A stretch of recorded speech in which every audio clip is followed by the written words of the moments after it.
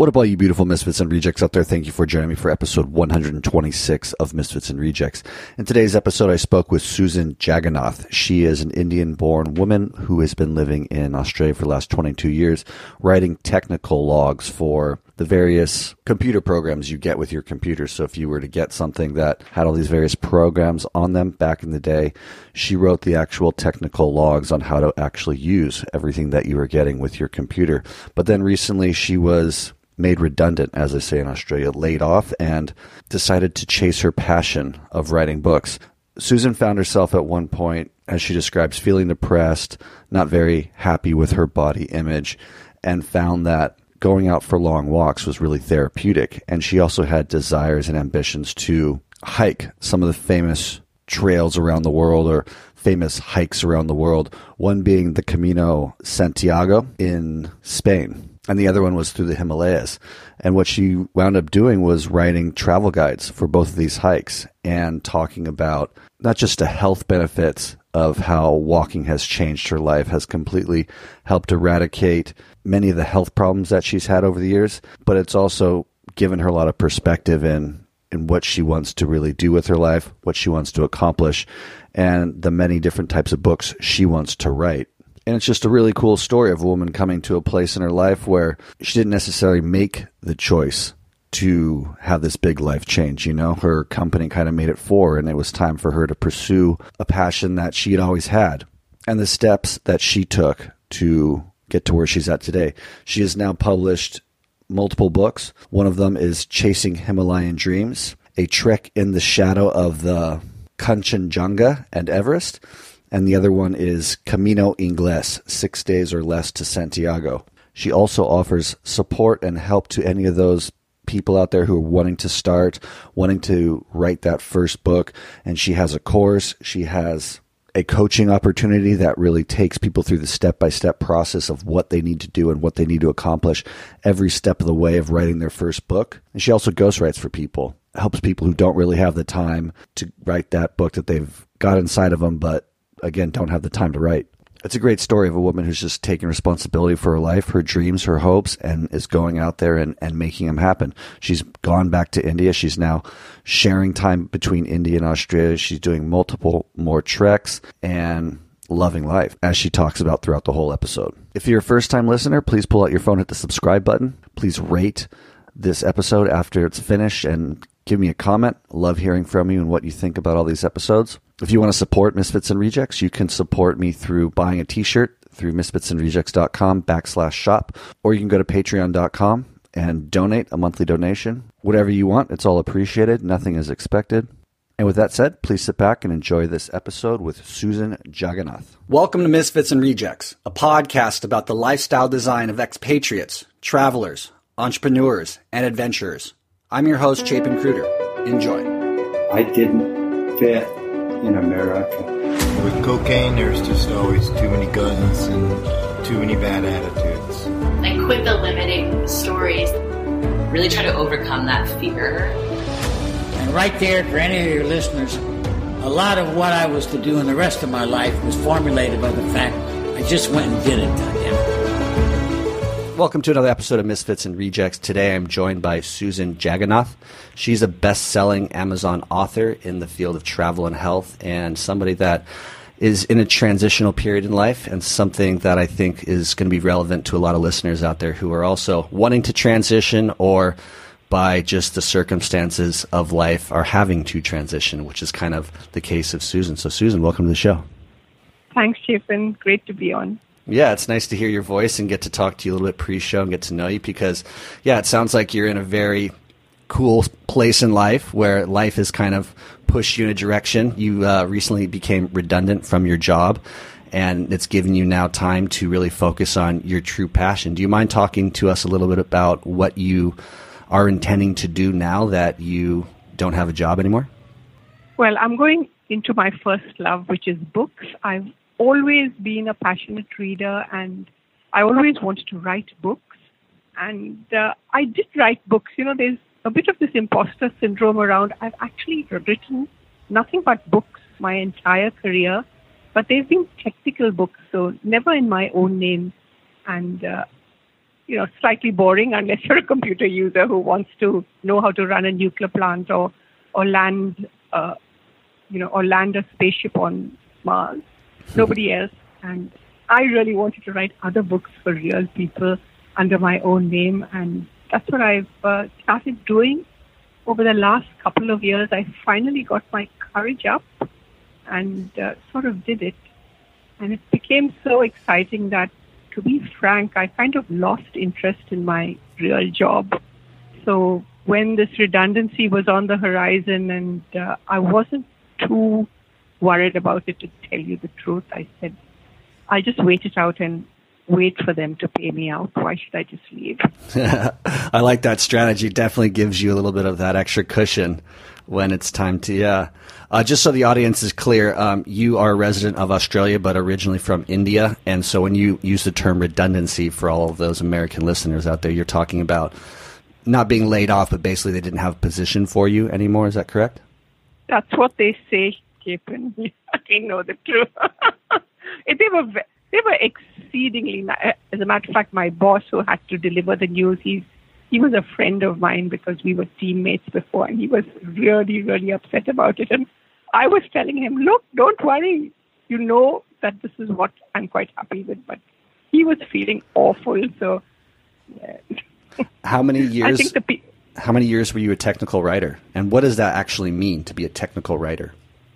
I've been a technical writer for about 25 years. And a technical writer, we are the people who write the online help for all those computer software which you buy. We used to write the manuals. Once upon a time, if you bought a computer application like, say, Word, you got a big fat book with it which you had to read and then learn how to use the application. So that's what I wrote in the beginning. Print book. Of late, it's been online help, and we've also started in the last year. This was what I started, and I think I became quite unpopular because I started saying, nobody wants to read our stupid books. We have to do video. All our users want videos. They they just want to look at things. And we started doing videos, tutorials, how to, if you've ever gone onto YouTube, learn how to do something, you've seen those tutorials on, say, how to upload a file to Amazon. It's all online videos. So that's what we started doing. But basically, a technical writer tells you how to use the solution which you just spent a lot of money on. Either you or your company has bought some application which is going to make your life easier. And guess what? Before it makes your life easier, you are going to have to learn how to use it. So that's what we do. Well, we as users appreciate the video aspect that you encourage them to transition into, because I don't read anything. I only watch YouTube videos. That's how I've learned how to make podcasts and do everything online. So thank you for that. Exactly. But you won't believe, I had a 1-year fight for it. 1 year. Yeah. And I was very unpopular because I kept saying things which were politically incorrect in the work world. Yeah. So anyway. So you've been writing as a side hustle. It's been a passion of yours, obviously, for your whole life, it sounds like, but it's really kind of started taking off in the last 3 or 4 years. And pre-show, you talked a little bit about reading the 4-Hour Work Week, which is, I think, a signpost for many people who decide to take their life in that direction. Can you talk a little bit about that, reading that book, and how that influenced you and where you're at today? Yeah, I read that book again at a transitional point in my life where I was going into a different type of company. I was actually, I went into Red Hat, which was an open source company. And at that time, it was a very, very small company. They were the only people saying, you shouldn't have to pay for software. Software should be open source. So I read it at that time, and it was really interesting. The trouble was that because I had gone into a new company with a disruption technology, I found that technology so fascinating that I didn't really pursue my side hustle because I was so wrapped up in learning everything there was to learn about that technology, because Hey, I'm a technical writer. I have to admit it. I am a technology geek. If you put me in front of technology, anything new, you won't get any work out of me. I'll be playing with it. So that's what a group of us really, we read this book and we said we should do it. And everyone started off the little kind of side hustles. We started, because even by this time, I was considerably older than all the people in this very geeky company. Most of my teammates were 21, 22, and they were very, very nerdy and geeky. But I learned heaps from them, and we were experimenting with all kinds of things like, how do you set up your own blog without Blogger, and how do you out-Google Google, those kind of questions. So it was quite exciting. But I had this at the back of my mind all the time, and we experimented with quite a few things. But unfortunately, I was extremely good at my job. So within a couple of years with Red Hat, I became a manager. And that was the end of everything, really, because when you're a manager, you just have to hassle people and get work done, and you don't have any fun yourself. So that kind of ate up all my time and kind of distracted me from my passion of writing my own book. How many of the original crew that you sat down with and decided to really give this side hustle thing a go are still working at their side hustle or have transitioned into a full-time side hustle? Well, there were a group of 4 of us, and all of us totally different type of people. And I would say that 3 are now doing their side hustle full-time. Both the other guys were geeks. They went out, they did their little, they created their apps, and they managed to sell their apps and move on to the next thing. So they're quite happy. One of them has gone back. One of them has gone back into there are lots of these new startups, so they've gone back into the startups. And one of my friends who actually is in India, who started her own side hustle nearly 5 years ago. I think she was one of the first to try it. She's actually got a big investment portal for angel investors. So she's really soaring with her side. It's not a side hustle, it's a major enterprise now. That is so cool. So this is a friend because you're originally from Bangalore. So is that where she's at? Yes, she's in Bangalore. So, yeah. It's amazing how these concepts just spread throughout cultures, and everyone, I think, secretly has this desire to take control of their own life and pursue what they've always dreamed of. Well, my friend, her husband is a venture capitalist, and he said it is amazing. He said all the young, coming out of the big management schools and the engineering colleges in India, he said before they all wanted to go into government, or they all wanted to go and work for corporates or multinationals, or they wanted to emigrate to the United States. So today, 4 out of 5 of them are wanting to create startups. They're quite clear. They come out and say, we want to be the next Zuckerberg, or we want to be the next Google. So so it's pretty amazing. So there's a huge, I was amazed at this. If you look at the Indian startup space, it is outrageous, literally. Yeah. People are popping out with apps all over the place. Yeah, it is. Times they are changing. Before we jump into what you've actually written and created, just out of curiosity, how did you get to Australia? Why Australia? Oh, well, this was about 22 years ago, before the big boom in India. And really, my family had all migrated. So really, we are like, my name is Susan Jagannath. Jagannath is actually my husband's name. My real name is Susan Burgess. So I have this very Anglo name, and I'm totally Indian. So it's because we are a mixed caste community in India. So with the leaving of the British, most people went away, but our family didn't. My dad and mom didn't. They said, we're not going anywhere. We are staying here.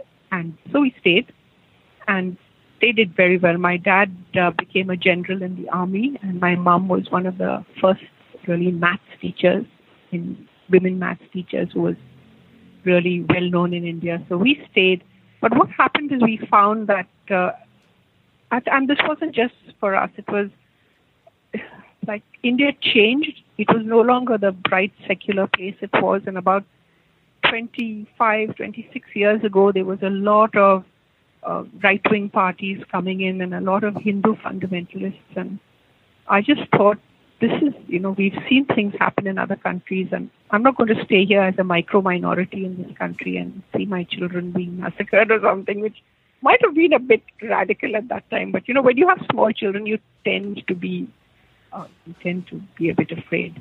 And so we left, and I was in a good position because, like most of middle-class Indians, they were leaving anyway because you could get good jobs in the States or Australia or the UK because of our education. So we also moved with the family. And really, I literally have almost no relatives in India now. But what I do have are friends. And the whole time we've been away, every time we go back to India on holidays, I get this lecture from my friend, Susan, come back, come back, come back. India's the place. Why have you gone away? Come back. And that's what happens. I don't know if the great right-wing fundamentalist kind of craziness will ever happen in India. But that was a choice we made at that time. And let's face it, I was a bit of before the digital nomad came, I was a real nomad because my dad was in the army. We moved every 2 years and we just loved it. Yeah, we moved every 2 years, north to south. Almost every engagement with Pakistan, we were almost on the firing line, literally. We had to be evacuated forcibly because, my mom was she would say, I'm not leaving, Dad. And so we would be the only family sitting here in Kashmir with shells raining down on us. And we would say, because until there's an actually declaration of war, we're not going because this is nothing. This is just a few stupid guerrillas fighting. So we were that kind of family. I mean, I can see then where you got your courage from because, I mean, you are very into your walking. It sounds like long distances. You've done treks in the Himalayas, which is what one of your books is about, and then the Camino Inglés, which is another long trek throughout, northern Spain? Yes. Do you want it's actually a shorter Camino. Yeah. You want to tell us about those books and how they're significant to you and where you're at in life?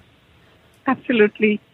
So about maybe 10 years ago when I first started being a woman of a certain age, inevitably I started putting on weight and I started having a few kind of health problems, which are, I have asthma and I have arthritis, which is hereditary.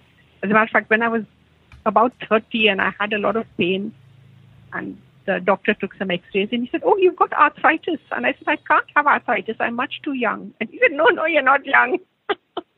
But anyway, so I had all this and all these kind of creeping ailments coming up. And I thought, this is ridiculous. I refuse to just bow down and go into middle age or old age. And what shall I do? So every year we did something. So 1 year we did kayaking like crazy people. The next year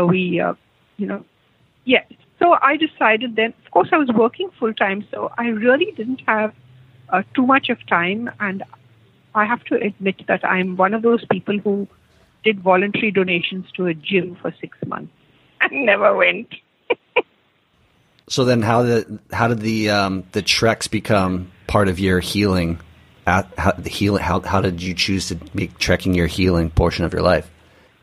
Because I'm sorry to admit I'm a very lazy person. The only thing I like to do is to walk. I love to walk. And in Australia, we would go camping every year, twice a year.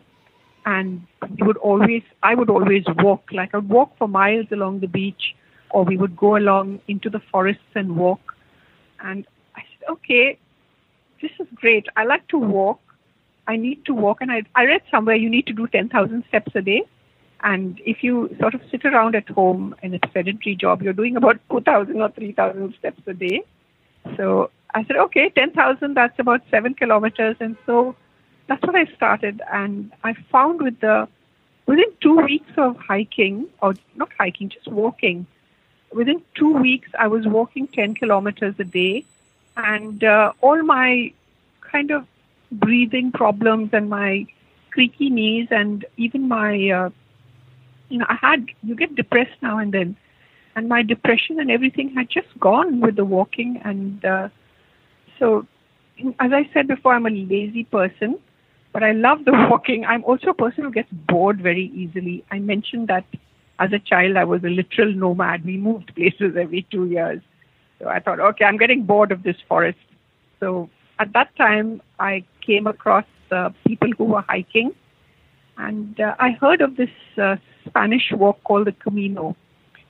And I said, okay, that's nice. I can do 800 kilometers. And my husband said, are you mad? And I said, no.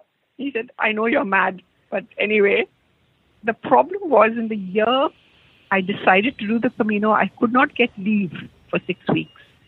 And if you're in Australia, it takes a very long time to get from Australia.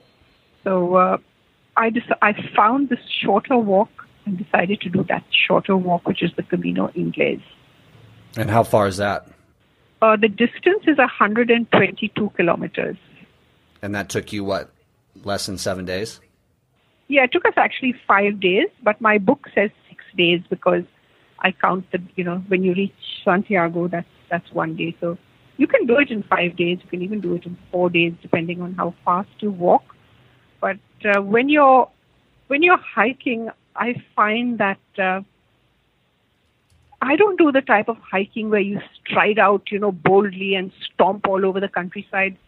I believe that when you're hiking, you need to kind of walk briskly, but you can also stroll and saunter and enjoy the countryside and look at things. So the thing about the Camino is you're in Spain, and it was absolutely gorgeous. This northern Spain or Galicia it's a kind of Celtic area, and it's really beautiful. It's green and quiet, and oh my God, did I mention the wine? Right? No, tell me. So you get all the wine bar. They aren't restaurants there. Every village has a bar, but of course it's like what you could call a bistro or a coffee shop. But you always have wine and beautiful food and lovely people, and we really enjoyed it. So the hike wasn't just striding along for a fitness and physical health. It became a mental health and a emotional health kind of walk. I think that's the benefit which you get. And in my book, I do mention that. And I've had people write to me or review the book, and a lot of people actually email me and say, oh my God, I always wanted to do the Camino, but I thought I was too old. I thought I was unfit, and so I could never do the big one. But your book has made me do the little one, and I'm so happy. And that's what really excites me and makes me so happy when someone who thought they could never do anything or do something, they've actually picked up my little book and read it, and they've gone out and done the walk and got all those benefits. So now, does your book chronicle a day-to-day? Was like a journal, or was it written with the intention to inspire people to go out and do it themselves? I don't know, Chapin. When you write a book, I don't know whether you write the book or the book writes itself with you as the willing accomplice.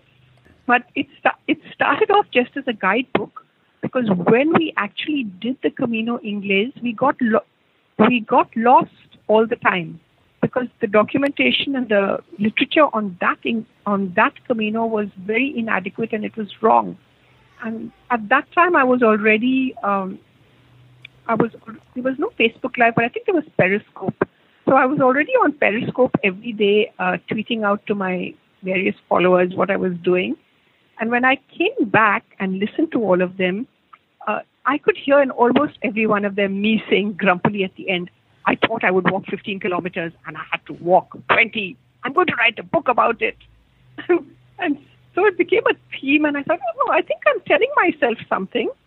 And so I sat down and I wrote the book, and I was very particular that the distances were correct, all the phone numbers for all the albergues and, all the transport, how to get your luggage transported, how to find a taxi.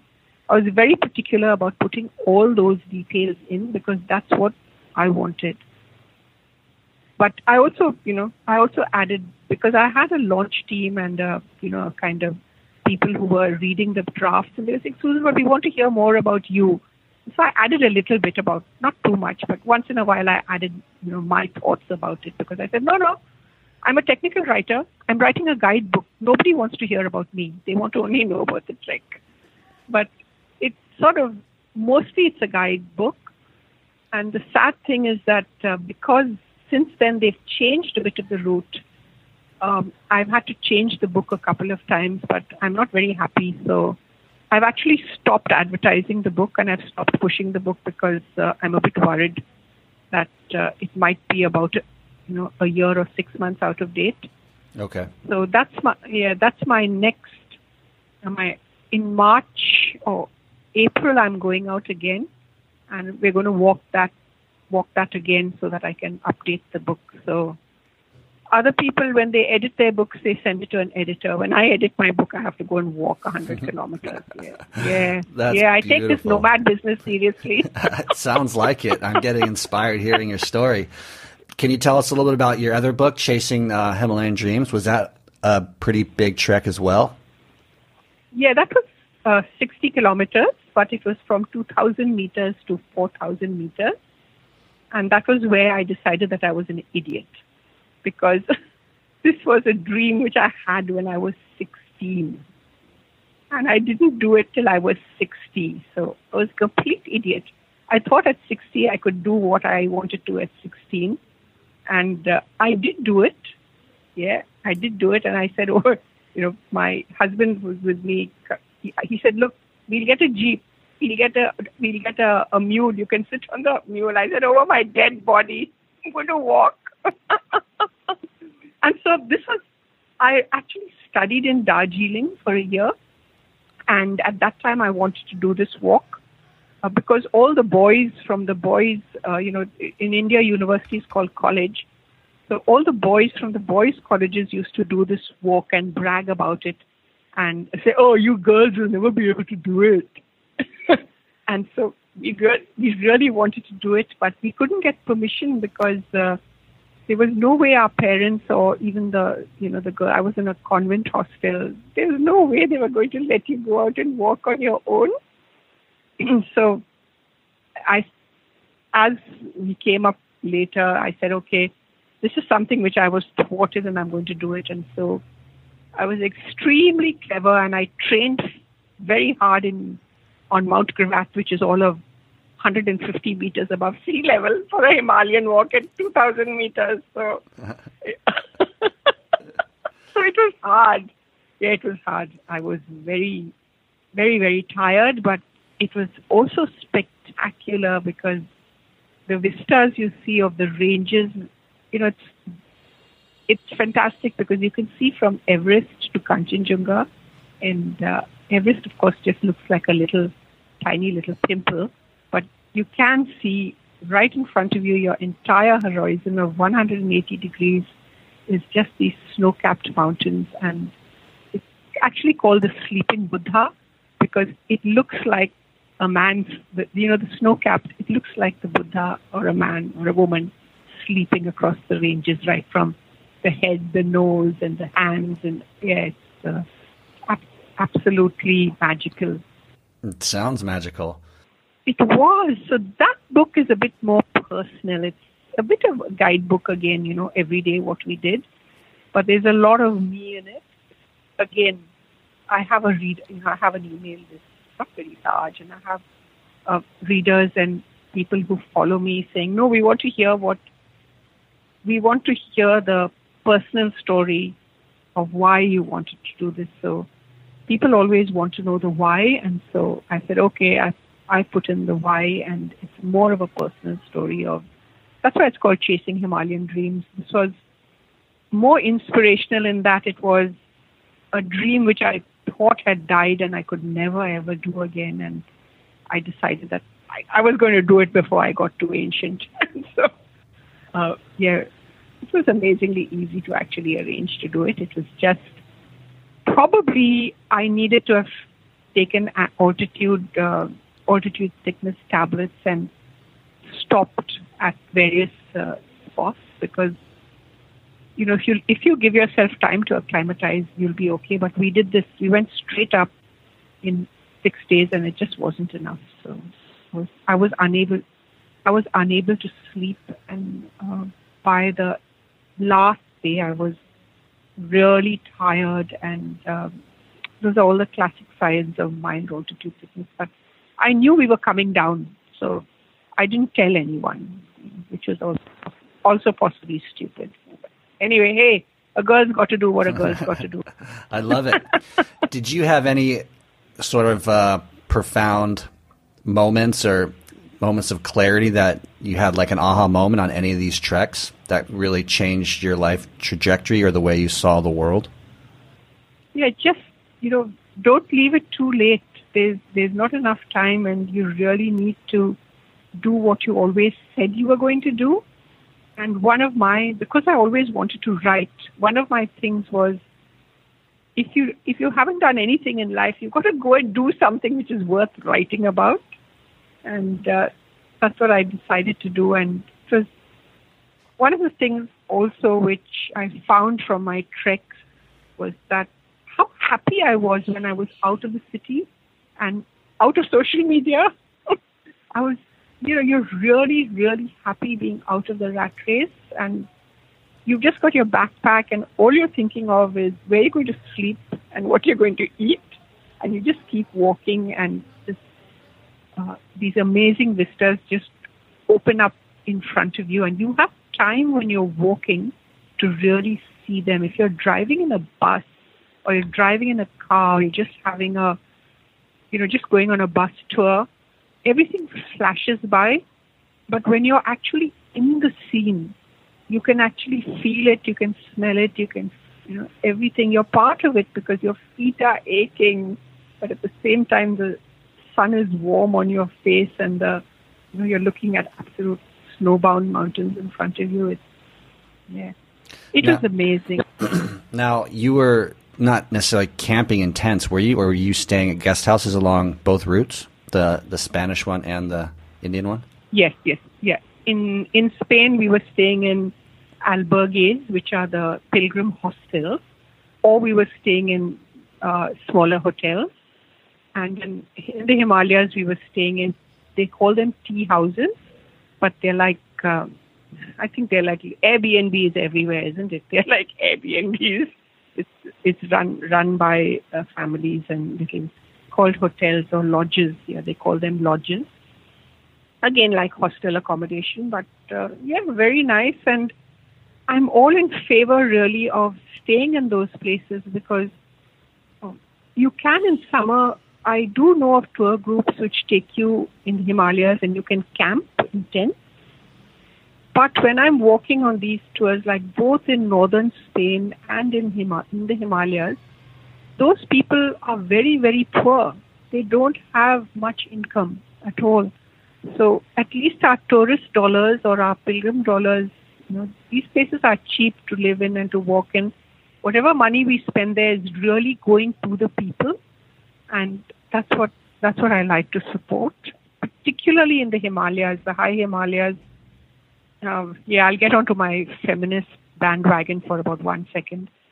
Most of the men go down to the plains to work. All the farmlets and the farms and the villages are left. It's only women there. The women are running everything. And one of the sad things which happens in these areas is sometimes there's a lot of trafficking of young women because, they need the money. But if a lot of the families are now running these guest houses and they're getting money, so it's no longer so tempting to sell their daughters.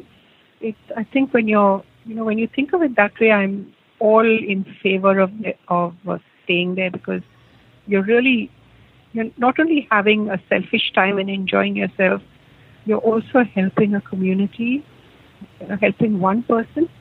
That's good enough for me. Absolutely.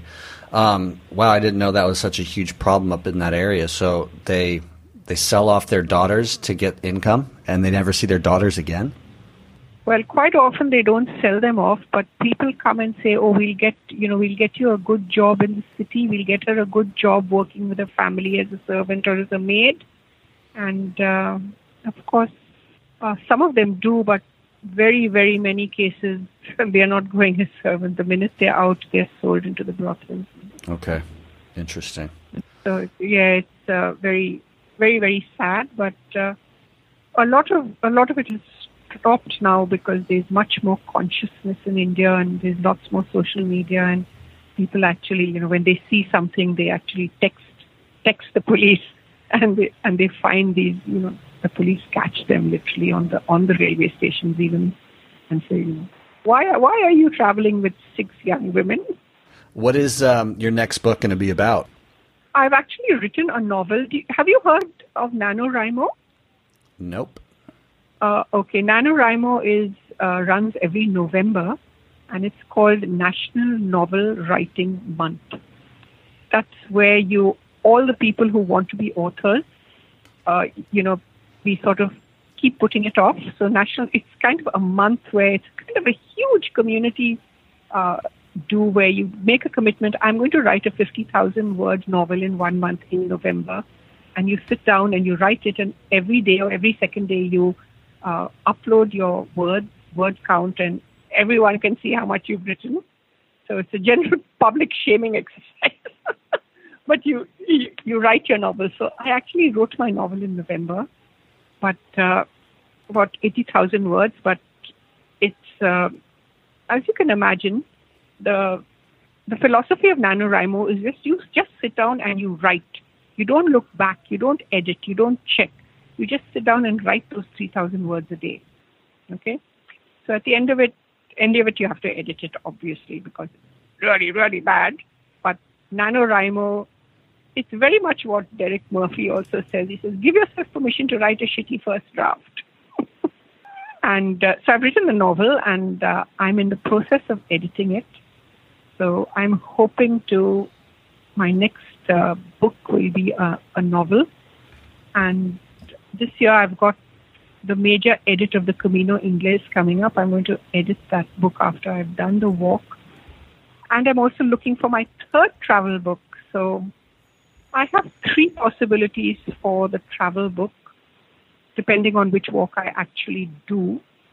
There's one which I'm going to do in Goa, it's a friend of mine who's also a great hiker, has done a coastal walk from north to south Goa. So that's sort of from the south of Goa to the north and all along the coastal villages and the estuaries and the beaches. That could be a book. The other one which I was planning was, after doing or before doing the Camino, I was planning the Israel National Trail, part of that in Israel, which is called the Jesus Trail. So I've been reading up about that. I just might do that. And, yep. Third possibility. Go ahead. I was going to ask, can you give us a hint on what your novel is going to be about? My novel, it's historical fiction. It's full of battles and warrior princesses and seas and pirates. Everything which you find in historical fiction. The type of book which I like. The type of book which I like to write. And yes, I'm kind of. I've written that from the point of view again. Writing a series. It's going to be 3 books. So I've started with my protagonist as a 12-year-old sort of girl whose father has disappeared, has been kidnapped by pirates, and then she has to go and find out that kind of stuff. Do you read these types of books for yourself? Is this something you find pleasure in reading as well?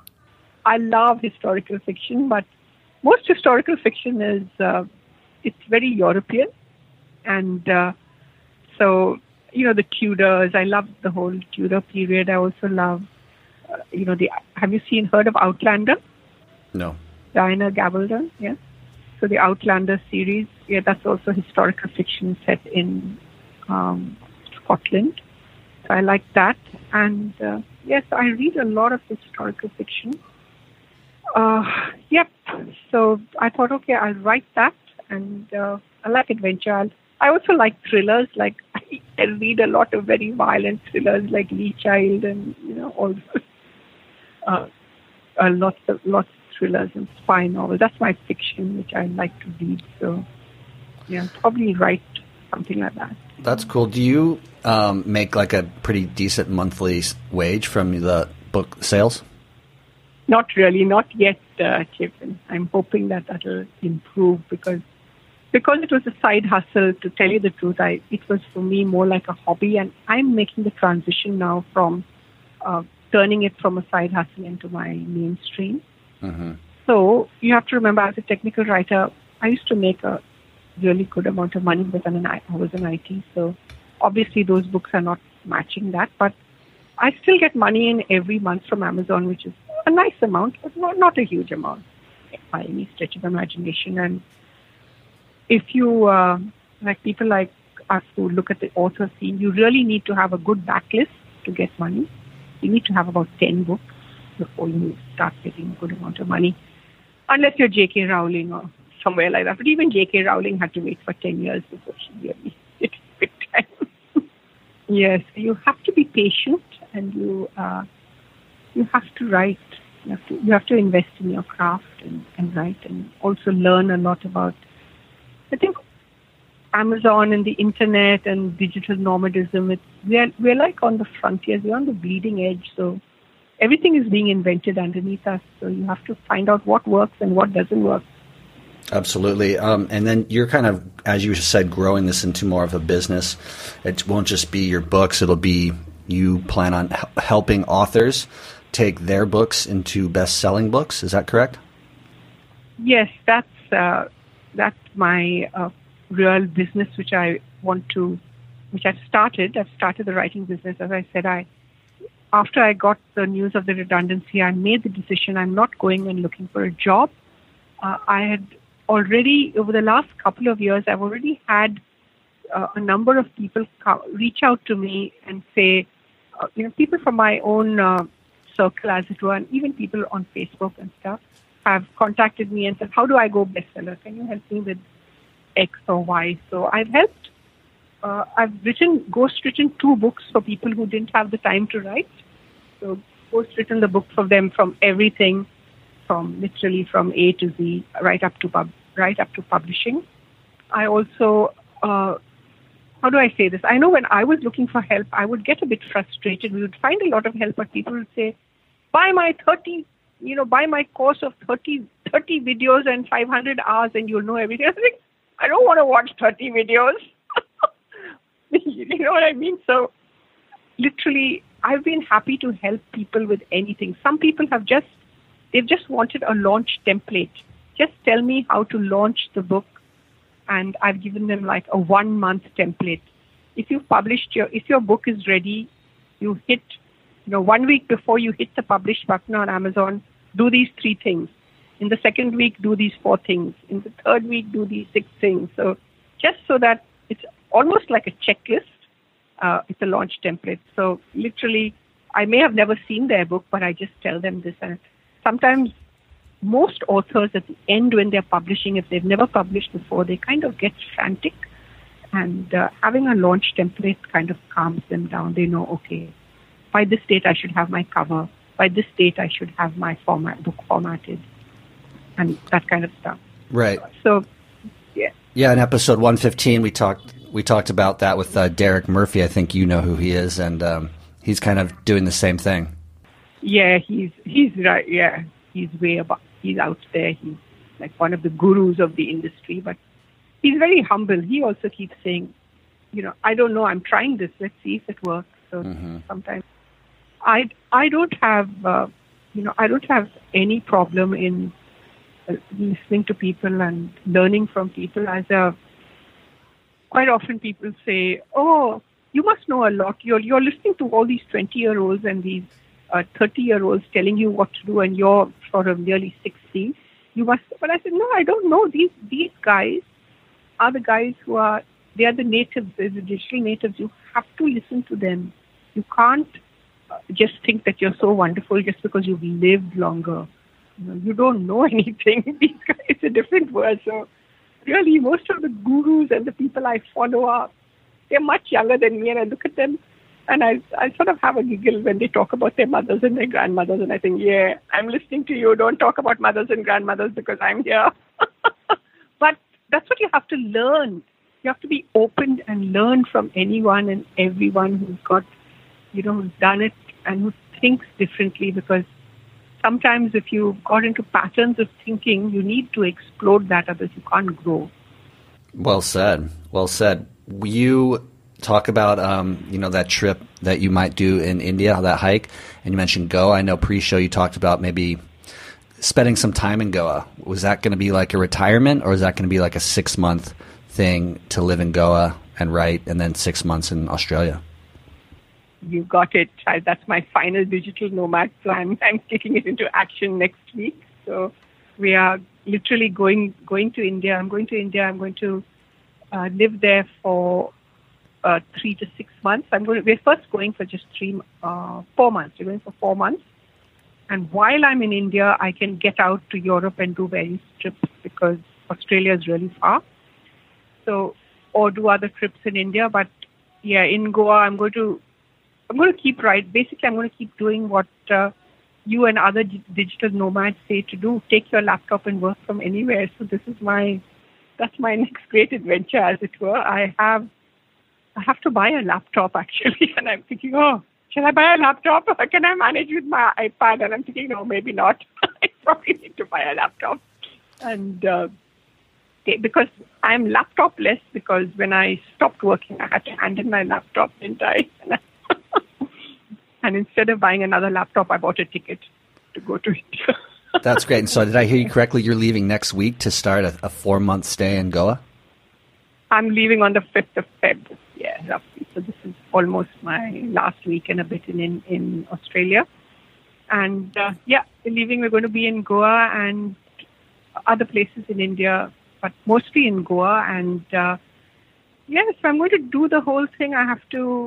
It can be a bit challenging in India, but I think I have it tied up because I have to go and get things like a broadband connection and, my own electricity account and stuff like that. So we don't, it's a bit, it's not as if I'm going to a foreign country. I'm going back to where I was 20 years ago, but I have never actually lived in Goa.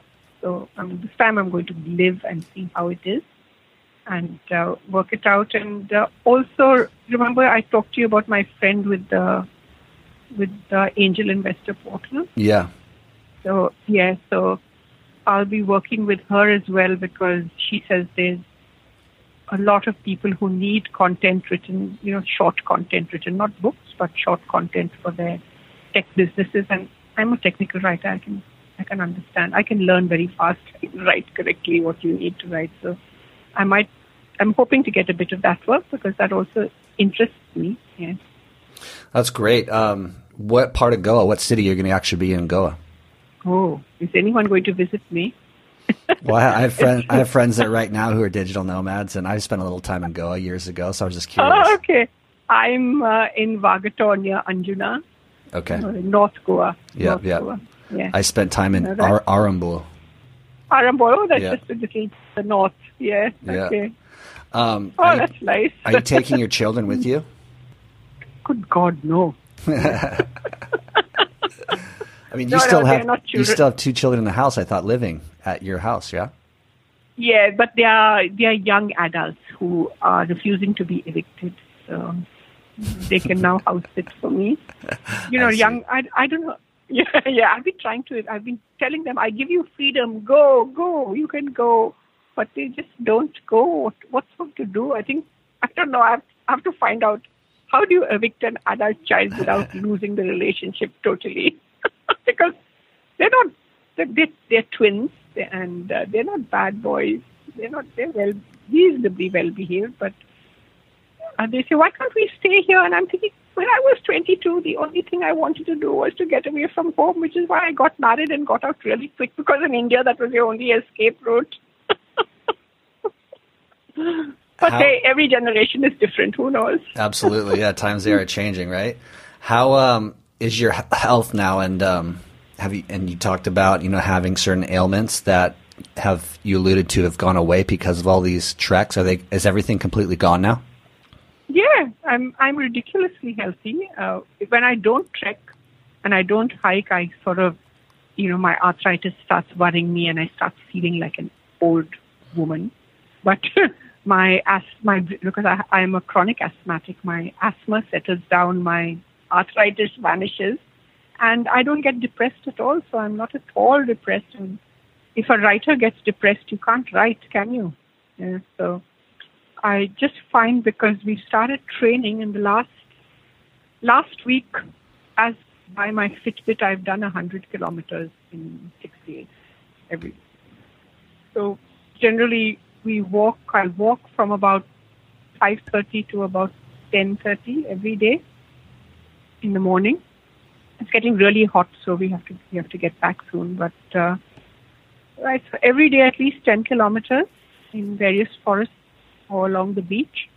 And some days I'm pushing for, by the end of this week, by the end of this week, I want to have hit 20 kilometers in a day in the 4 hours. So when you hit 20 kilometers in 4 hours, that's when you're ready for the long hike, really, because last week we put on our backpacks and started with a bit of load to start walking. So, so we're in full training mode now, and there's nothing like walking, continuous walks in the forest to really clear up your mind and just get you going. God, I'm sleeping I'm really sleeping well. The insomnia is gone, the depression is gone, everything's gone. And that's beautifully really said. Good. And it's cheap. You don't have to go to a gym. You don't have to. I don't know. I just don't like anyone telling me what to do. It just annoys me. If there's somebody out there listening, Susan, who has just been, say, laid off or wants to start writing that novel or whatever, what would you say to them? Well, I would say if you're having difficulty starting, maybe do something first. A lot of people say, "Oh, just write it," and you think that's not very helpful. You can't just write it if you're stuck. But if you've got the opportunity now and you're free, go and have an adventure of any sort. Try a new hobby. If you can't travel now, just try a new hobby. Try a new activity and start writing about that. And once you start writing, the ideas will come. If you just sit around saying, "I'm going to start," you'll never start. But of course, that's for me. Take action, any action. Do a 2-day hike in your locality. Goodness sake, just find a park you've never been to and walk around it. Go to the beach. Spend 3 days doing something which you've never done before, and come back and write about that, because there will be someone who wants to hear about it. And that's the way to start, really. That's beautiful. And if somebody wants to reach out to you to maybe get some help writing, how can they find you? You can find me on my website, susanjagannath.com, if you can spell that. I'll put it in the show notes. You can, I'm on Facebook, and my profile is public. I don't hide it. It's Susan Jagannath, and you'll find it over there. You just reach out to me, but just send me a message saying, "I heard you on the show and I want to connect," because I get a lot of men who are very interested in meeting me, and I'm thinking, "Yeah, I can see your profile. You don't have anyone. You're a bot or you're a creep. So I don't accept them." But but there are lots of people who reach out to me and send me friend requests, and I look at their profile, and if they're a real person, I'm quite happy to connect with people. And you can send me a message on Messenger, or the best way is really just to go to my website and send me a message from there. Or if you want, all my books have got my emails in them.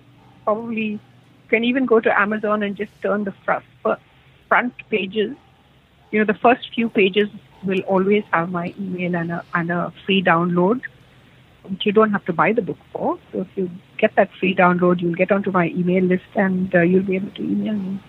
That's beautiful. So yeah, the books are Chasing Himalayan Dreams, A Trek in the Shadow of, what is the name of the mountain? Kanchenjunga and Everest. And then the other book is Camino Ingles, 6 Days or Less to Santiago. That's right. Those are the two books. And yeah. Well, thank you so much for joining us. We appreciate you sharing your story, and best wishes in Goa. I hope you have a nice 4 months. Yes, I'm looking forward to that. It's going to be a lot of traveling. We're traveling out from there to the UK and to Israel and to Spain, I hope. So that'll be good. But I'm really looking forward to it, and I'm hoping that it's not going to impact my writing time. I'm sure it won't. You sound like a woman who's committed to your craft. So best wishes to you. Thank you for joining us. Thank you, Jim. Thank you so much. Awesome, Susan. Thank you so much for joining us. What a pleasure chatting with you. What an inspiration, after getting laid off and then going after what you really love in life, writing books, trekking. Please remember to check her books out on Amazon. She has Chasing Himalayan Dreams, A Trek in the Shadow of the Kanchenjunga and Everest, and then Camino Ingles, 6 Days or Less to Santiago. She's also there for support if you want to utilize some of her services. If you are ready to write that first book, you can go to SusanJagannath.com. She has coaching. She'll take you step by step through what needs to get done throughout every single step of the process. So that's a really great resource to utilize. Please, if you're a first-time listener, please pull out your phone and hit the subscribe button. Please rate and comment on this episode. It really helps me in the ratings on iTunes. If you haven't yet gotten a Misfits and Rejects t-shirt, please head over to misfitsandrejects.com/shop to grab one. Or if you just want to make a monthly donation, it's all appreciated. Nothing is expected, but you can head over to patreon.com/Misfits and Rejects and make a donation there. Thank you so much for listening. Please remember, I think you all are so very, very beautiful. Hope these episodes are providing you with some inspiration to go out and design the life that you've always dreamed of, that you've always wanted. And I'll see you next time. Ciao. Thank you for listening to Misfits and Rejects. I hope this inspired you to think about your life situation, where you're at, and possibly make a big decision to choose something different for yourself if you're unhappy with where you're at in life. I hope these people that I interview inspire you to go out, spread your wings, and try something new. To live a different lifestyle that maybe your whole life people were telling you was the wrong one, but when in fact it's the perfect one for you. And I'll see you next time.